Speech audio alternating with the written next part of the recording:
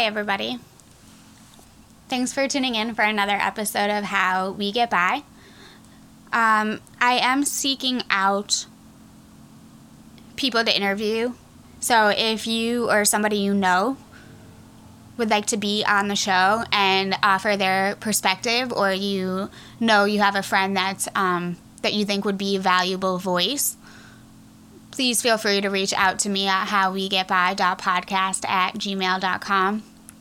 I would certainly appreciate that. I am looking for all different kinds of perspectives from every walk of life.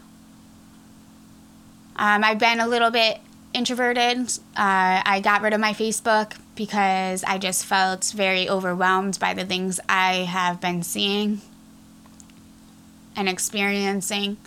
So, not so great for getting interviewees. And I'm going to put it on my list of things I'm going to work on, I guess.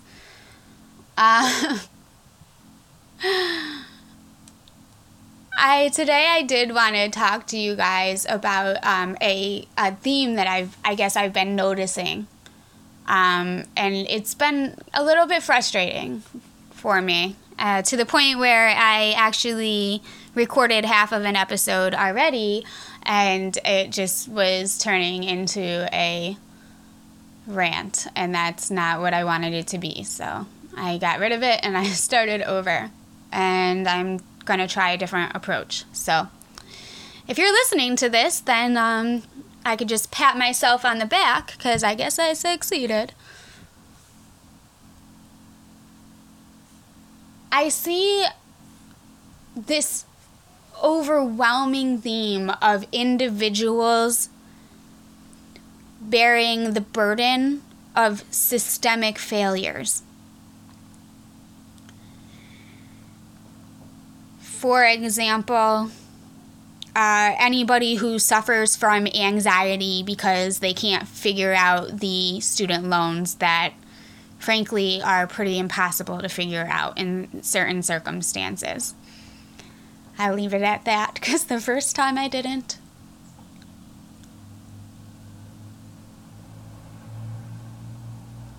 I think so often about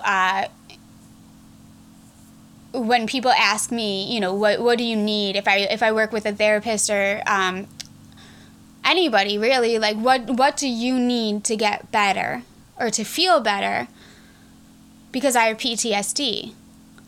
And that's a really complicated question. And it's hard because people are trying to generally help me. And that's something I'm learning, is to accept help, because I can be really individualistic and independent. And a lot of it is because I think, truthfully, I've experienced a lot of systems that just didn't really seem to have my best interest in mind. One of them, Penn State. And I already probably have at least a third, maybe rearing a half of you that would just automatically, Penn State. I love Penn State. Yeah, well, did you go to Penn State? And did you go to Penn State in 2011, 2012? Because if you did, then you have to have at least some questions. And if you're paying for the bill from that famous university, Joe Pa's Kingdom, if you're paying the bill for a college that covered up some nasty effing bullshit, then try to cover up the cover-up, but not only that, because that was up at the top, but me, Monica, down low, saw a lot of things on campus I didn't really like. There were the frat cults that were killing their own members with alcohol and just obscene things. 3 people died while I was at Penn State, rushing a frat or being at a frat party or something.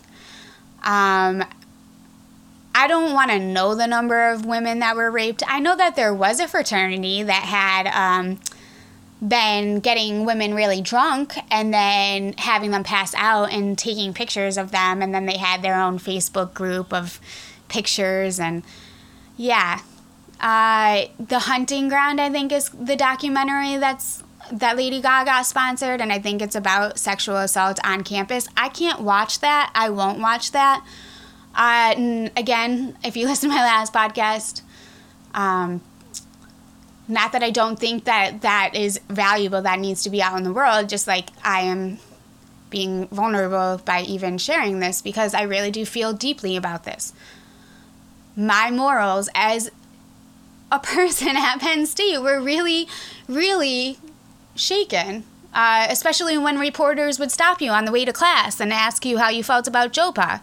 Or in your psychology class when people asked you, when our professor said, let's have a healthy discussion about this, and people started debating, very much like you would see a debate between a Biden and a Trump supporter right now, right in the middle of class, over whether our beloved football coach allowed kids to get raped. Like, I'm just so confused. And then, because I was a double major, so I did psychology and I did public relations. So after the psych portion, I would go over to my public relations class where my professors would tell us, don't do what our board of trustees is doing right now, because they're doing the worst PR thing in the entire world. So their morals weren't right, their PR wasn't right, and I was paying a shit ton of money for it. Not to mention that one time we took our final exams in a crowded auditorium of thousands of students, and I get it, it was a gen ed, whatever, but they were giving us these boards, these panels to write on, to take our finals, because we didn't have desks, and they ran out of boards.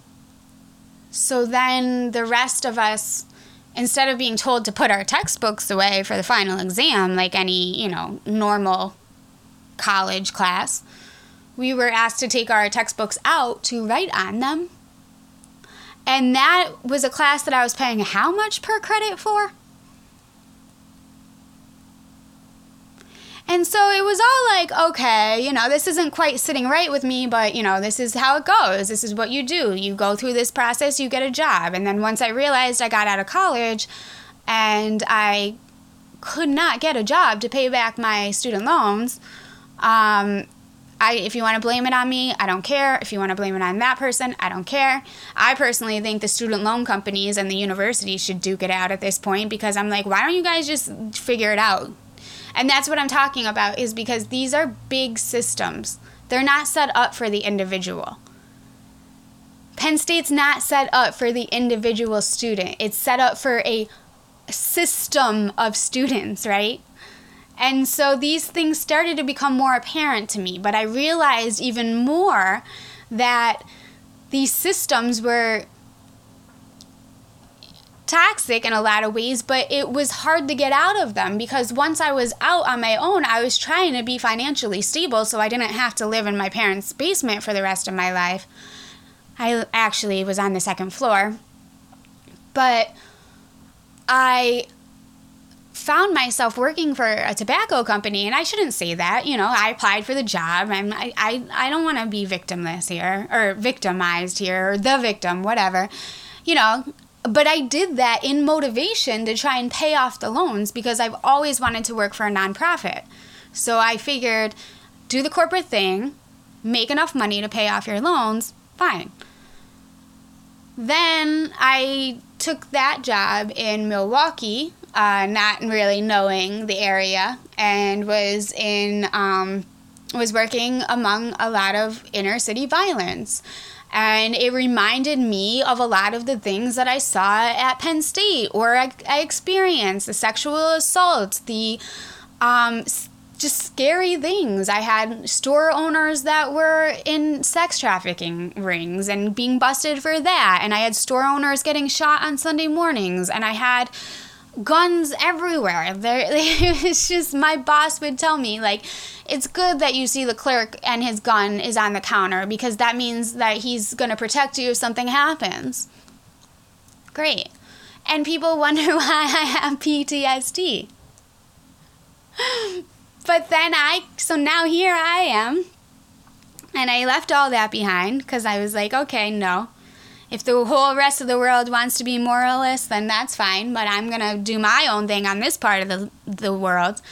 However, I can't really afford the crushing student loan debt, and so that is a problem in my life. I am working through it. I'm trying. In whatever way I can. Please do not send me suggestions for refinancing companies. I've heard it all. I appreciate the kind gesture. I hate to even put my financial shit out there because I don't like when people are invasive about it, but it is a situation and it ties into a larger situation. So this causes a lot of stress for the individual. And then I have people, again, reaching out, like, try this, try that, blah, blah, blah. And after a while, it makes you feel like you're failing at something. Like, it just makes you feel like you've failed. Like, you can't cut it. You can't find the job that you need to find. You can't pay for this loan. Like, you took out these loans. Like, all of this stuff, like, it eats at you.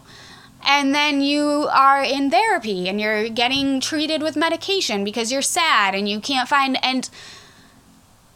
And I just keep saying to people that we're treating individuals for a systemic problem. Whether you want to label it as patriarchy, systemic racism, financial maximization, whatever you want to label it as, the police force, the political system, how we obtain law and order.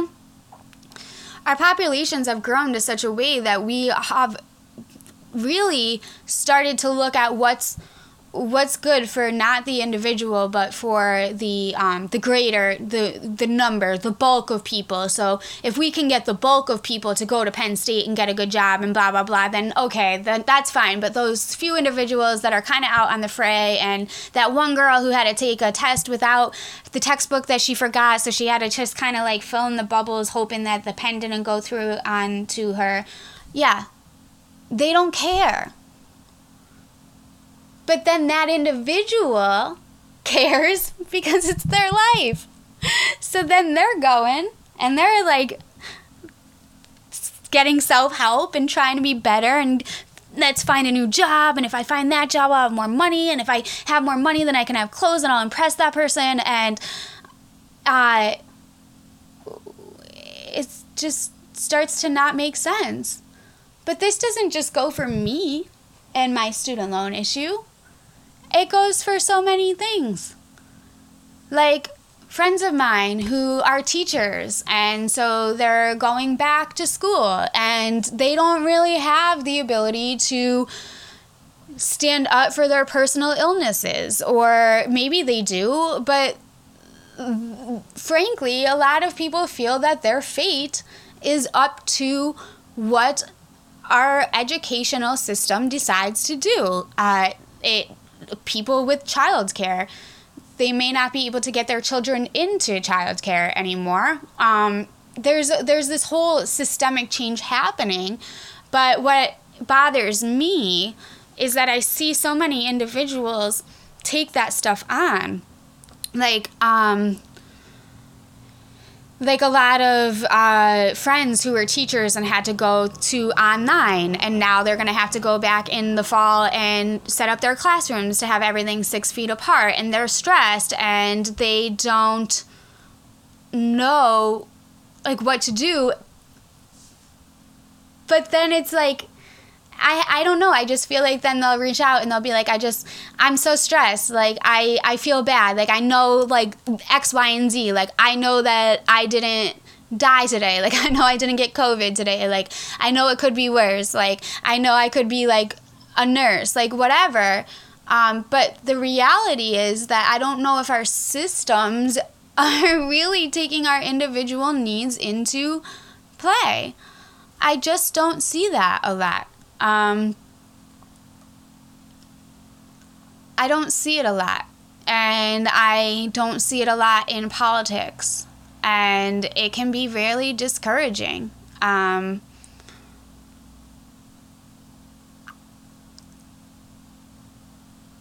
can be discouraging.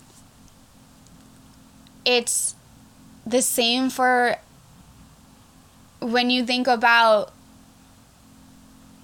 our police force and how people will say things like, well, the majority of times, you know, a person probably won't get shot by a police unless there's a reason. So it's just the outliers.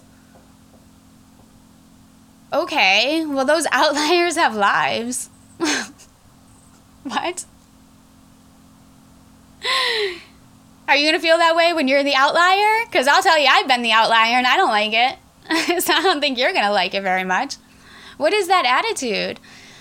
And so then I'll have, you know, I just have to question how many people are really stressed and blaming themselves for a stress caused by a system that's not working. Sometimes I think about the Fort Knox mine disaster, which was obviously, you know, back in 1959.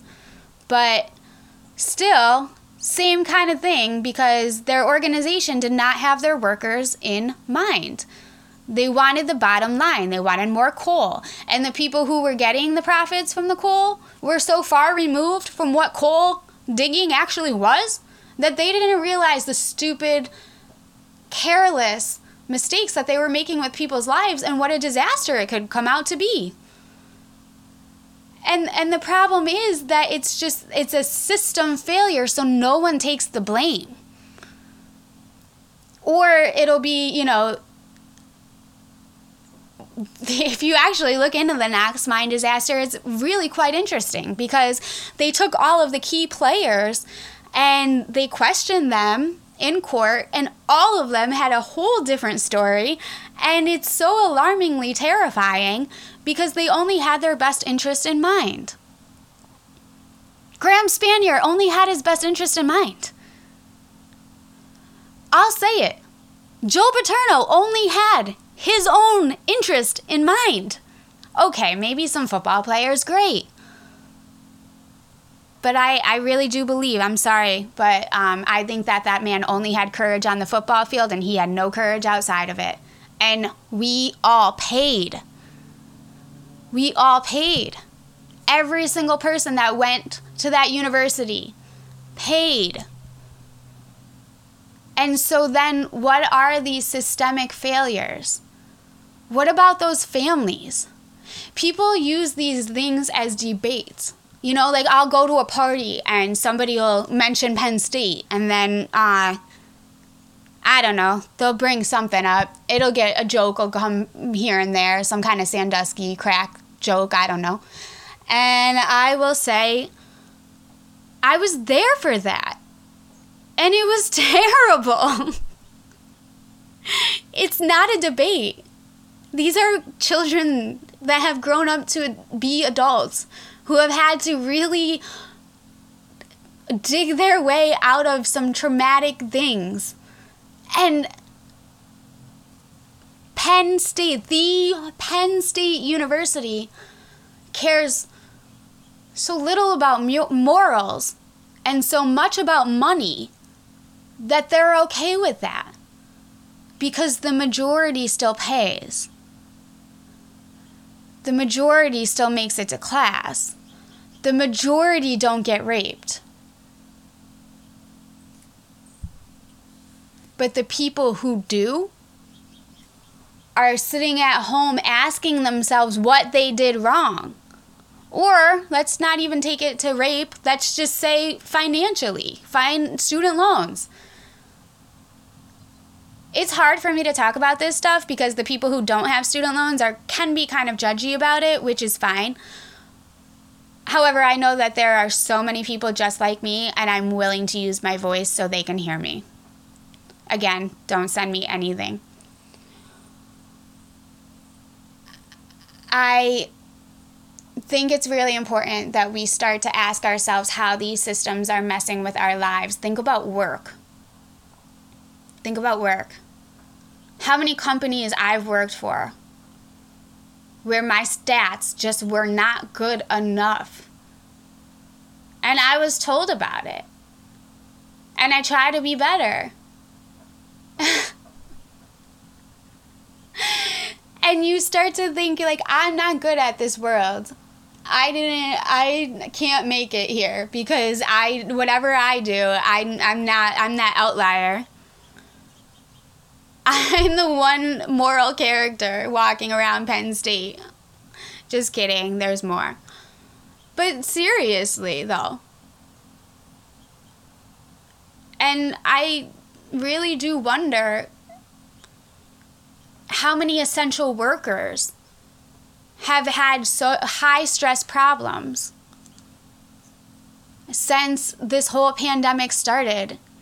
And they're sitting at home blaming themselves because they're stressed or they're not keeping up with this or they're not doing that or their kids have 1,000 Zoom calls. Like, I feel like all of these, even these structures, like I go back to my friends who are teachers and they have structures coming from above. You know, you have to get this Zoom call in at this time and blah, blah, blah. And like a lot of people can't even figure out what Zoom is.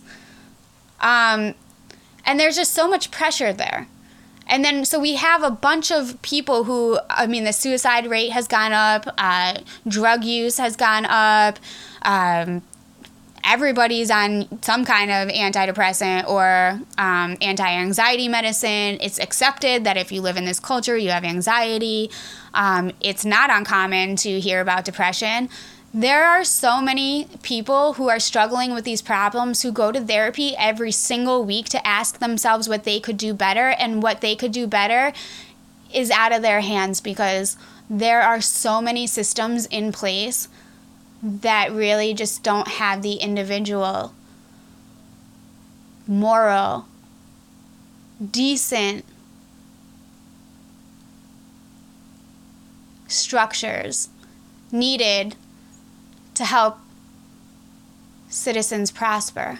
In fact, I would argue that money and the bottom line and the herd mentality of more students, higher in tuition, blah, blah, blah, is really damaging every single one of us in its own way. So that's about all I have on that topic, but I guess that my suggestion for you would maybe just to think about what, if you have any of these structures in your life, what are these things that you have so readily accepted because it's just the way that it is? I mean, I did that with my student loans. I did sign the papers. I did take them out. I do take responsibility for that.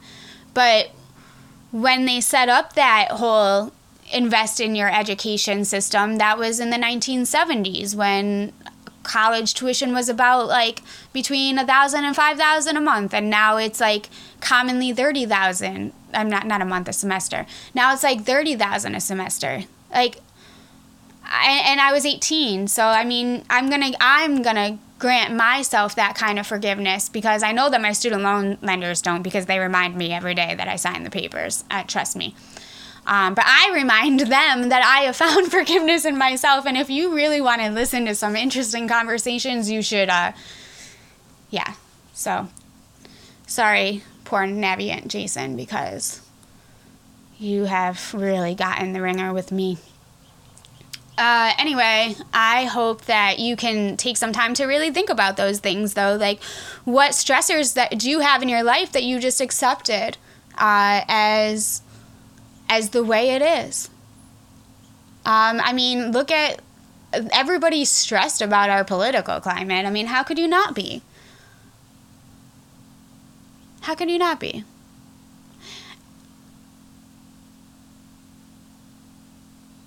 But that's what I've been thinking about a lot, and I hope that, you know, this is a, I guess you know what, I think I'm going to take a little bit more time just to actually describe some things that I do to kind of get around it, though. Not get around it, but to accept myself.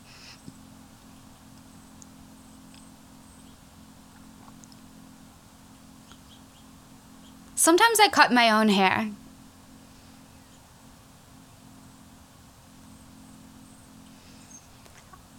I do. And, like, it always comes out bad. No, that's not true. There have been times where it's okay. Okay, I don't know. Maybe I just think it looks okay. And I know that there's other people that cut their hair. There's nothing about that that's, like, particularly, like, whatever. But for me, I was always raised with this notion of, like, you can't cut your own hair. Like, you have to go to the hairdresser. And so I guess when there's times where I do feel like I'm like, these systems are making me feel like robotic, or like I can't come, but as in my own act of rebellion that has no harmful consequences on anyone else other than maybe my hairdresser, because usually I go to her the week after. I'm like, okay, never doing that again. And then I do it again. I never match my clothing. Ever, really.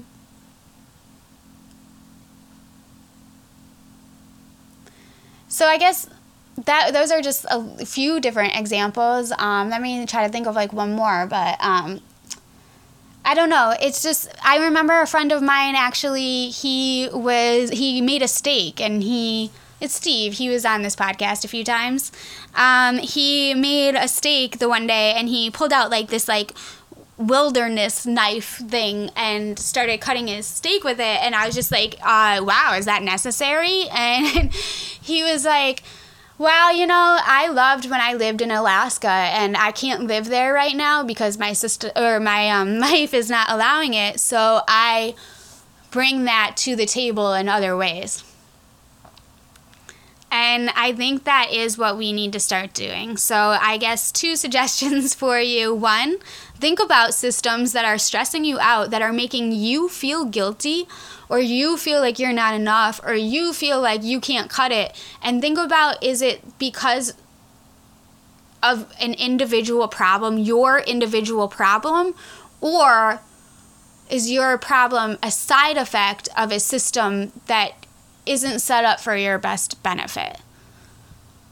And 2, if you can't change the system that you're a part of, you can't knock it down necessarily, and we can't, because we all need to eat and we all need food, and it is, and we're part of the game. It just is what it is. So it's not to create an act of rebellion. That's even never my intention with these podcasts.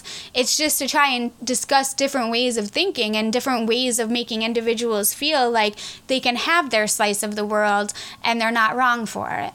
So I would encourage you to look at different things, silly things that you can incorporate in your life. Like maybe you want to cut your own hair because nobody ever told you that you could. You just blindly accepted that we have to go and pay somebody $25 once a month.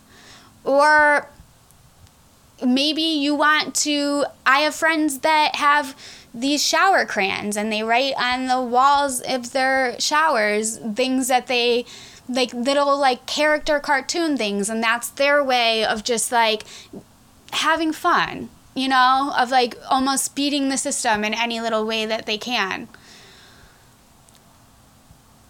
I will say that I don't expect everybody to, you know, buy into astrology, and I don't really care what you feel about it, but I think for the circumstance of what I'm trying to do with this podcast, I can use this as a little bit of an anecdote. But all of the astrologers believe right now that all of the chaos happening in the world is because Pluto, Saturn, and Mercury are all in the same zodiac sign of Capricorn. I don't care what you believe, just go with me here. Pluto symbolizes death, destruction, transformation, the underworld. Mercury, fuck, what am I doing this? I'm doing this wrong. Jupiter, fuck, okay. Jupiter, Saturn, Pluto, see? It doesn't matter, just follow me here. So, Pluto is destruction, death, whatever. Saturn is law and structure and all of our systems and how we make it work in the world. And Jupiter is expansion, growth, prosperity. And they're all kind of bouncing around in the same corner of the sky. And because of this, it's creating a craziness in our systems and making us question if our structures are working and transforming them and bringing death to some of them. And Jupiter is kind of adding more fuel to that fire. So I was trying to just think of it in my own way. And I was like, well, how do we overcome this? Like, how do we get back on track in this world? And I realized that we can take a lesson from all of them. So we need to legally, so Saturn, law and structure, legally rebel, Pluto, in order to create new growth. Legally rebel to create new growth. All right, well, you guys might just think I'm nuts, and I kind of do too, so if you'd like to be on my podcast, if you'd like to interview me, or I'll interview you. We'll interview each other. We'll be like old friends. You can reach out to me. I'm on Instagram, How We Get By, and then howwegetby.podcast@gmail.com. I would love to hear from you either way. If you'd like to make a donation to the show for equipment and the cost of interviewing and my hard labor, that's fine. I also realize that it's fine if you don't. A simple like or share or word of mouth telling your friend that you like the show or giving me some feedback would be absolutely amazing. I'd love to hear from you. And I would like you guys to also check out Joe Burke's music. Joe does the music for the beginning and the end of each episode. You can find his music on Apple iTunes, Spotify, wherever. Bandcamp has some really poetic lyrics that are pretty awesome and just came out with a new song called Oak Tree. So you can check that out. Other than that, I hope you have a beautiful